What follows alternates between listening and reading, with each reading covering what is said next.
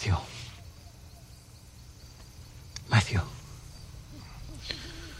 Rabbi. I've got it. The opening? Yes.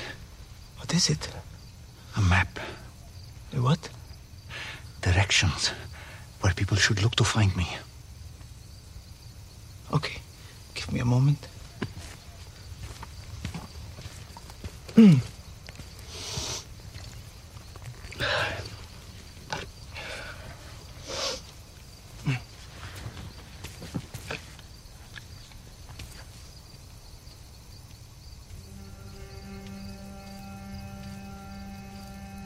I'm ready.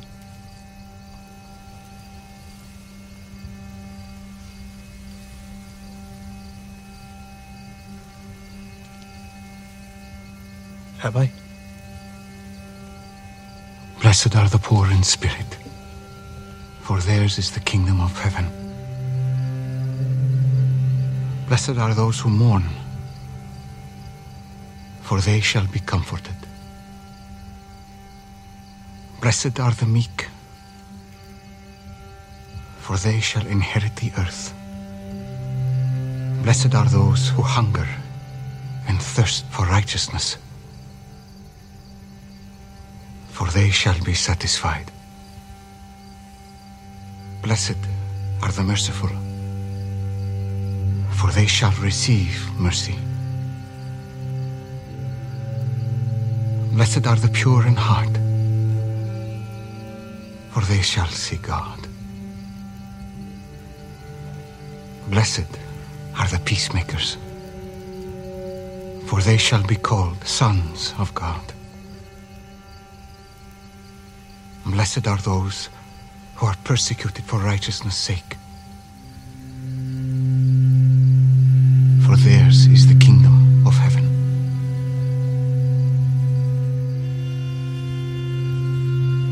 Blessed are you when others revile you and persecute you and utter all kinds of evil against you falsely on my account. Rejoice and be glad, for your reward will be great in heaven.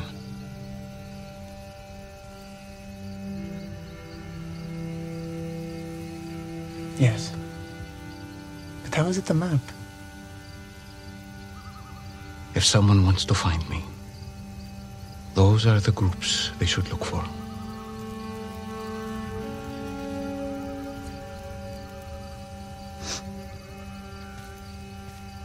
And then? You are the salt of the earth.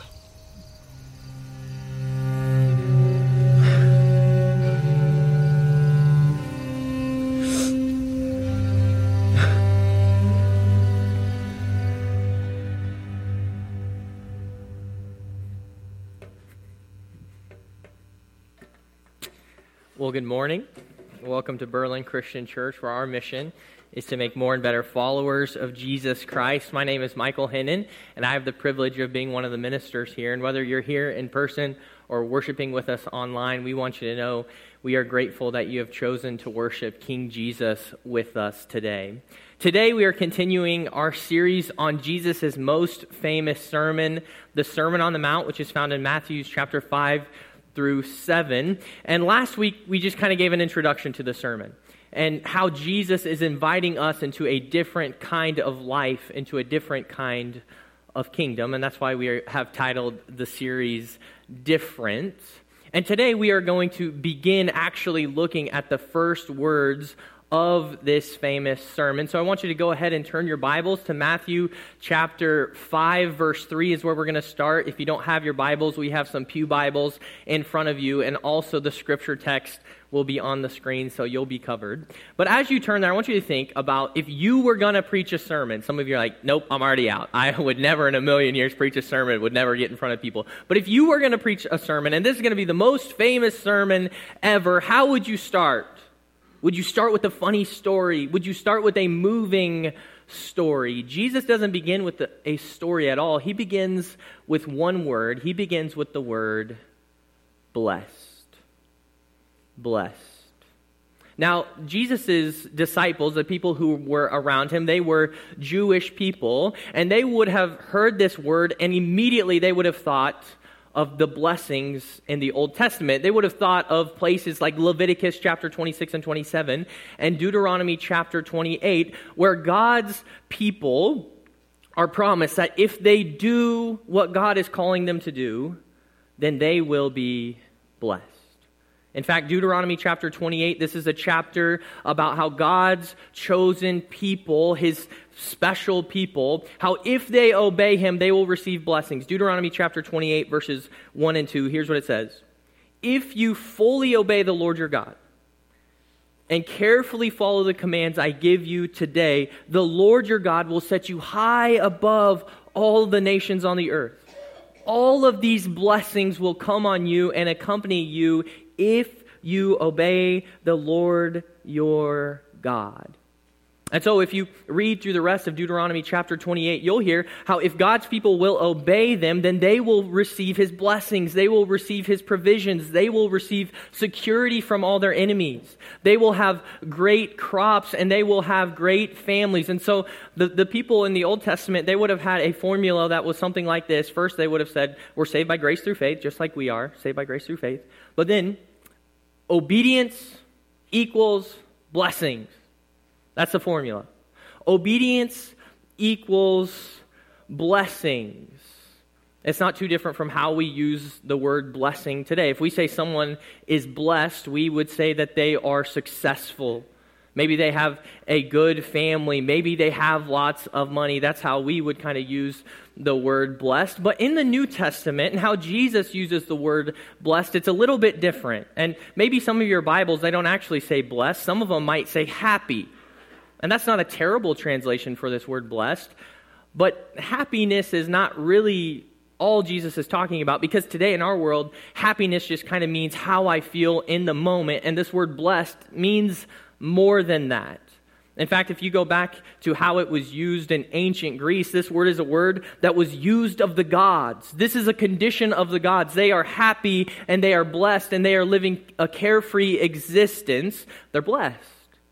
But then that word began to be used for people, and what it would mean is like they had the favor of the gods upon them. That's what blessed meant. And then in the New Testament, the way that it still means that God's favor is upon people, but it's more than just that. Like no matter what the circumstances, you have God's favor upon you. A better translation might be, most congratulations to you, or wonderful news to you. And so if we go back to the Sermon on the Mount, this is a sermon for these Jewish disciples, and they hear that Jesus begins his sermon, blessed are, and they think they know what Jesus is going to say.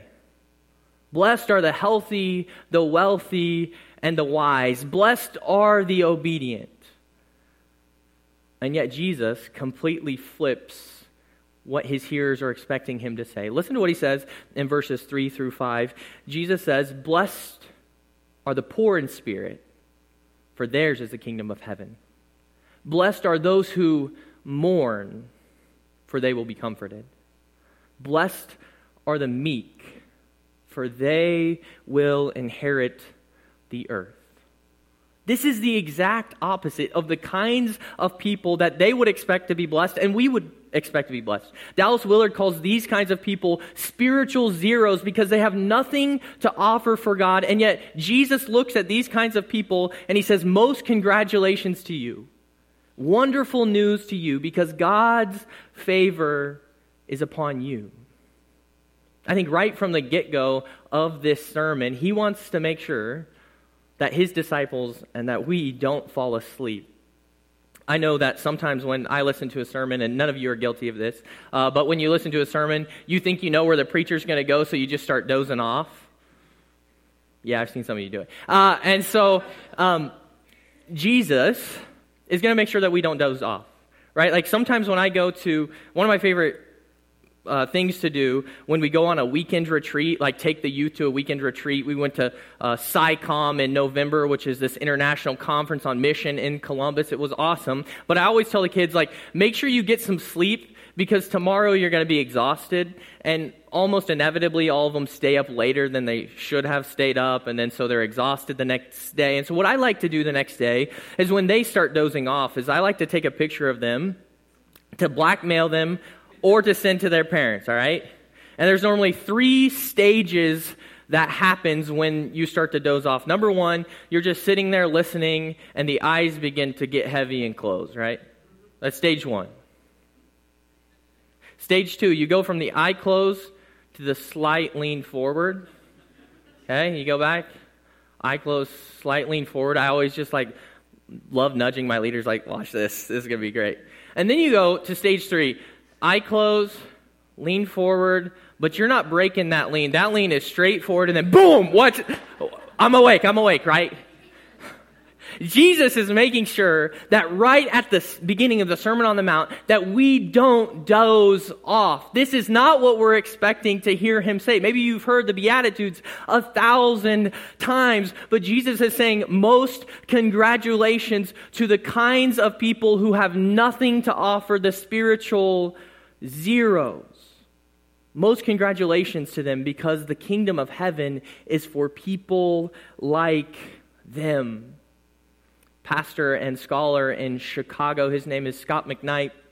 Scott McKnight says the original hearers, they would have heard this, and as they heard Jesus talking, they would have been like, wait. Am I in? Am I one of these people in the kingdom of heaven, or am I out?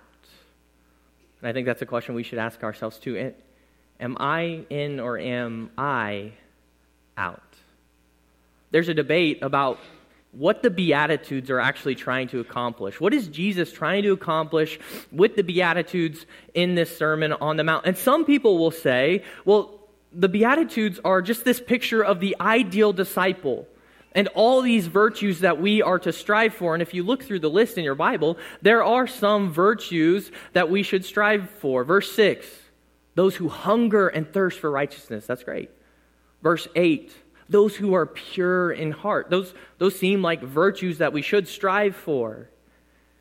But then if you look at some of them, verse 3, the poor in spirit.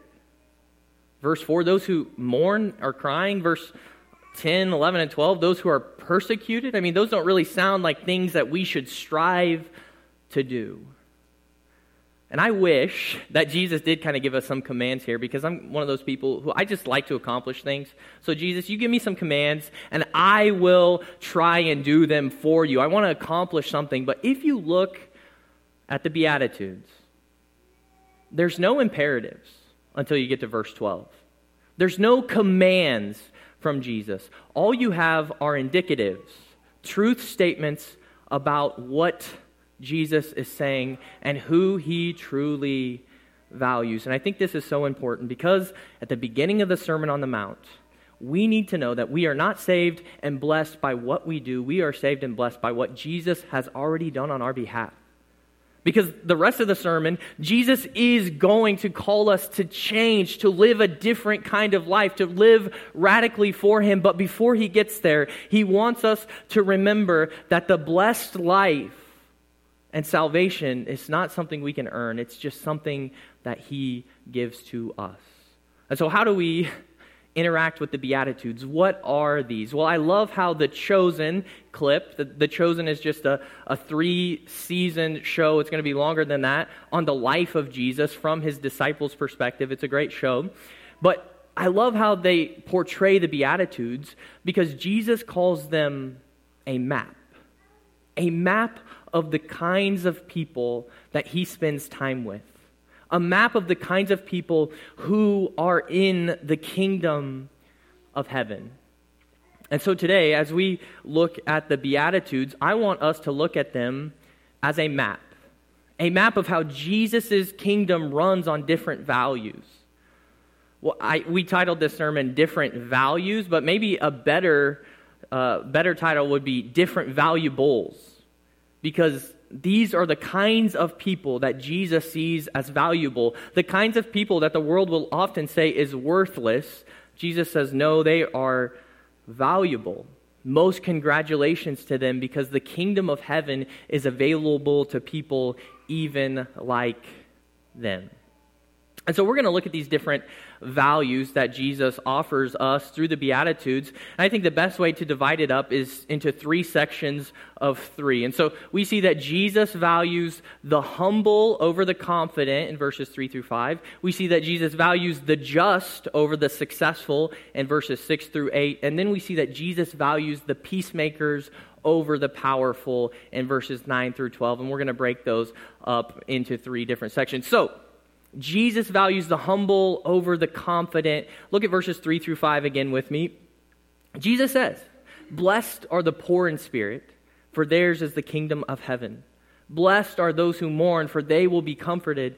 Blessed are the meek, for they will inherit the earth." Jesus values the humble over the confident. And if you look at those 3 things, the poor in spirit, when we think about the poor, these are probably likely those who are in need of help and also economically down. The poor is not people we typically look up to. They're at the bottom of the totem pole. Those who mourn. This is horrible to say, but sometimes when you just see people who are mourning all the time and crying all the time, you just think, they're a bunch of crybabies. Get over it and move on. And then you get to verse 5 and you get the meek. And that's probably the best out of these first 3. Meek just means humble and gentle. Actually, it's a word that's used to describe Jesus in Matthew chapter 11. I think that's beautiful, that Jesus is meek. He's humble. He's gentle. He's accessible to all of us. But what I want us to notice is that the meek are often run over in our world. And don't forget what happens to Jesus at the end of his life. He is crucified partially because he is meek. These are not the kinds of people that our world would say valuable, and yet Jesus says to them, most congratulations to you. Wonderful news for you, because yours is the kingdom of heaven. I think what will help us understand this passage better is to remember who is around Jesus at this time.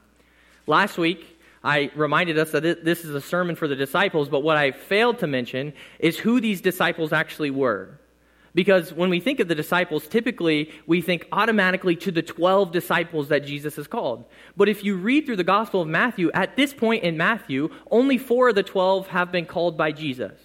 So who are these disciples? Who are these people that Jesus is talking to in this sermon? Well, thankfully for us, we hear who the disciples are in Matthew chapter 4. If you want to skim up to the next chapter, Matthew 4, verse 24 and 25, we are told what kinds of people are around Jesus. It says this: "News about him spread all over Syria, and people brought to him all who were ill with various diseases, those suffering severe pain, the demon-possessed, those having seizures, and the paralyzed, and he healed them. Large crowds from Galilee, the Decapolis, Jerusalem, Judea, and the region across the Jordan followed him." These are the kinds of people who were following Jesus. The sick, the hurting, the needy.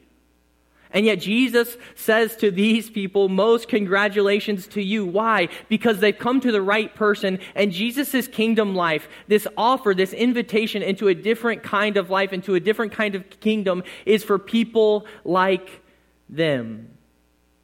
Jesus values the needy and the humble over the confident and the proud. I think there's a parallel passage that we can lay over this passage in Matthew chapter 5 from the Old Testament in Isaiah chapter 61. Isaiah chapter 61 is written to God's people who are in exile. They are the ones who have been literally and physically pulled away from their homes and moved into another country.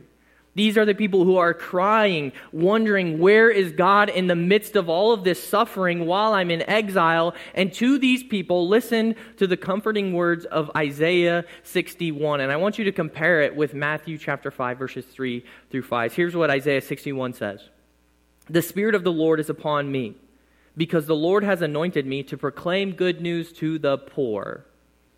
He has sent me to bind up the brokenhearted, to proclaim freedom for the captives and release from darkness for the prisoners, to proclaim the year of the Lord's favor and the day of vengeance of our God, to comfort all who mourn and provide for those who grieve in Zion, to bestow on them a crown of beauty instead of ashes, the oil of joy instead of mourning, and a garment of praise instead of spirit of despair.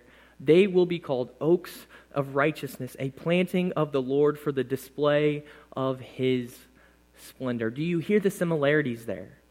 God is the kind of God who offers his kingdom to the needy and the humble and the brokenhearted, and he promises them that he will give them rewards.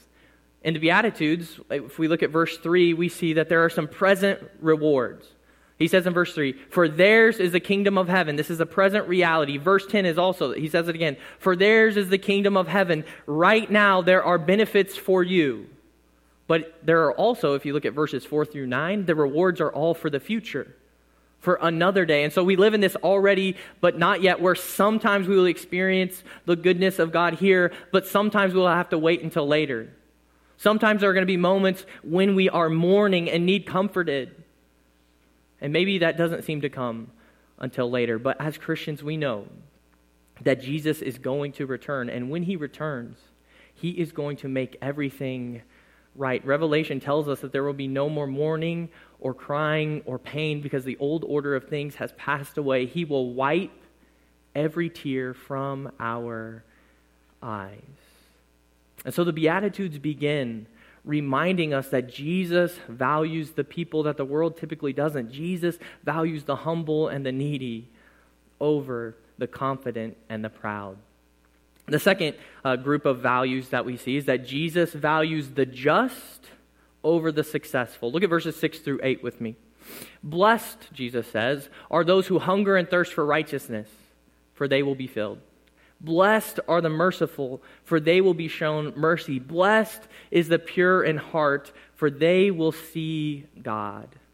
Jesus values the just over the successful. And what I mean by just is that word for righteousness. Those who pursue righteousness. And righteousness is an important word in the Gospel of Matthew. And what it simply means is someone who has a right relationship with God and other people. That's what it means. I mean, go to Matthew chapter 22, and Jesus will say, the greatest commands are to love the Lord your God with all your heart, with all your soul, with all your mind, with all your strength. And the second is like it, to love your neighbor as yourself. If you want to embody righteousness, you love God and love other people. And Jesus says, blessed are those people who hunger and thirst for righteousness, those who are longing for the world to be made right, those longing to be in a right relationship with the Lord. And typically these aren't the people that the world values. Because, I mean, if we're honest, the people who, they hunger and thirst for righteousness, I mean, they're not the people who are making a dent in the world. They're not the successful people typically. I mean, maybe if they were striving for a career of success, maybe then they could make a difference in the world.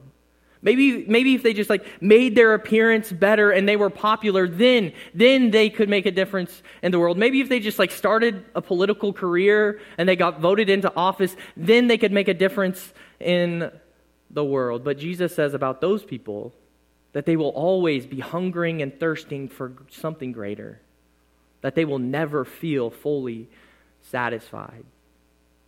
Many of you know who Madonna is. Madonna is maybe one of the greatest, I'm not sure, musician or one of the most popular musicians, performers the world has ever known or ever seen. I looked at some stats of her. She started her performance career in 1984. And over the last 40 years, she's had a top 40 hit on the list over 10 years worth of that 40 years. I mean, it's just absolutely crazy. It's bonkers. And at one time, Madonna was probably the most famous woman in the world. But her success was like drinking salt water because she just wanted more and more and more until she actually said this one time. She said, I won't be happy until I'm famous like God.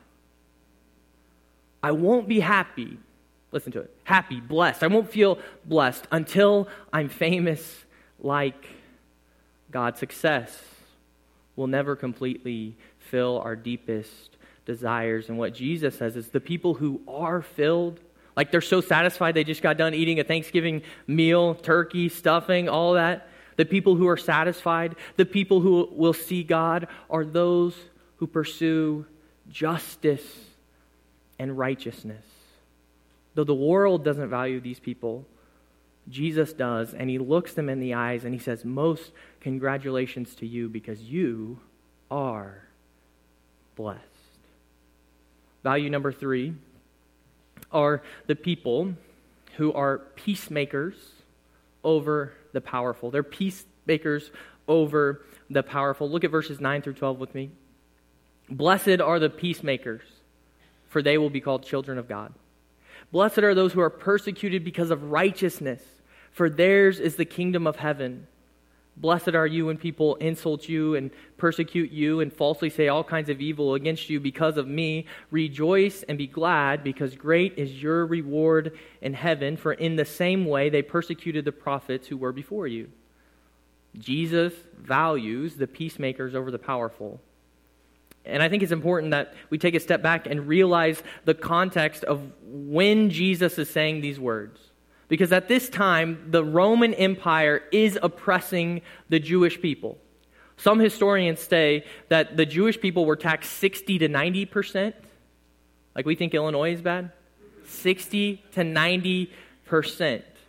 And so there were some Jewish people who were expecting this Messiah figure to come. And he would come and he would devour the Roman Empire with violence. He'd come with a sword and he would completely destroy the Roman Empire, and the Jewish people would once again reign as supreme. And into this conversation, Jesus says, no. Blessed are the peacemakers, not the powerful. You see, it's because Jesus seeks people who want reconciliation and not retaliation. Reconciliation and not retaliation. And the thing about reconciliation is that it's difficult, because reconciliation, typically, if you're a peacemaker, you're the one who ends up getting hurt. Right? You ever just imagine with me, you see two brothers fighting and you see a neighbor runs over, stops the fight. He's the one who ends up getting punched because he's the one who stopped the fight. Oftentimes, the peacemaker is the one who ends up getting hurt. And if we just think about Jesus' life, who came as a peacemaker to reconcile us towards God. He's the one who took the ultimate punch by being crucified on the cross for us. Jesus values these kinds of people who are in the trenches trying to make sure that this world is peaceful, and often they are overrun by the powerful and the successful. And so Jesus says to these people, to the ones being persecuted, to the ones being made fun of, to the ones who everyone else has pushed aside, to them he says, you are blessed. Most congratulations to you. And then we hear the one imperative, the one command from this whole sermon. Rejoice and be glad in the midst of persecution. Why? Because great is your reward in heaven. All of these rewards that he has been talking about for those in the kingdom of heaven, these are for these kinds of people. It's almost like there's an inevitability for the people who follow Jesus and are in the kingdom of heaven, that they will be persecuted. And yet Jesus says, blessed are you, because all of these rewards will be given to you now and also in the future. Most congratulations to the peacemakers over the powerful. I think as we take a step back from the Beatitudes, we realize that Jesus' kingdom runs on different values. Jesus' kingdom runs on different values, and the people that he sees as valuable are the people who are stomped on. They're the people who want the world to be different than it is. They're the throwaway kinds of people, and yet Jesus looks at them and says, most congratulations to you, because you are blessed. And the kingdom of heaven is for people like you. About 4 or 5 years ago, Payless Shoes did an experiment/prank where they set up a storefront in Los Angeles. And so they took their $20 to $40 shoes and set up Paylessi as a luxury store. And so they, instead of selling their shoes for $20 to $40 like normal, they marked them up $600, $700. And people flocked to the store. They thought this was a new fashion influencer. People came to the store. They raved about all of their shoes. And they paid $600, $700 for them. Eventually, Payless said to them, hey, we just want you to know, we're actually Payless shoes. And everyone is so shocked and flabbergasted. And Payless did this to try and help those people realize what you really care about is not the shoes. What you really care about is your image. What you really care about is the name brand. They had their values all wrong. And I think as followers of Jesus, it's so easy for us to do the same thing. To allow the world to change our values instead of valuing the kinds of things and the kinds of people that Jesus values. And so I think the Beatitudes invite us to ask two questions. The first question, I think it invites us to take out our own map and look at it and say, what do I value? Do I value the kinds of things that Jesus values? Do I value the kinds of people that Jesus values? If I don't, maybe I need to reassess my values and start to begin to change them. And then secondly, I think the question that we all need to ask ourselves is the kingdom of heaven available for someone like me?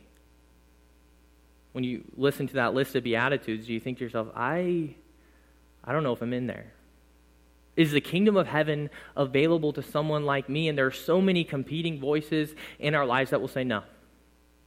No, the kingdom of heaven is not available to you because you're poor and you just have good news of Jesus is that we have a God who comes to us.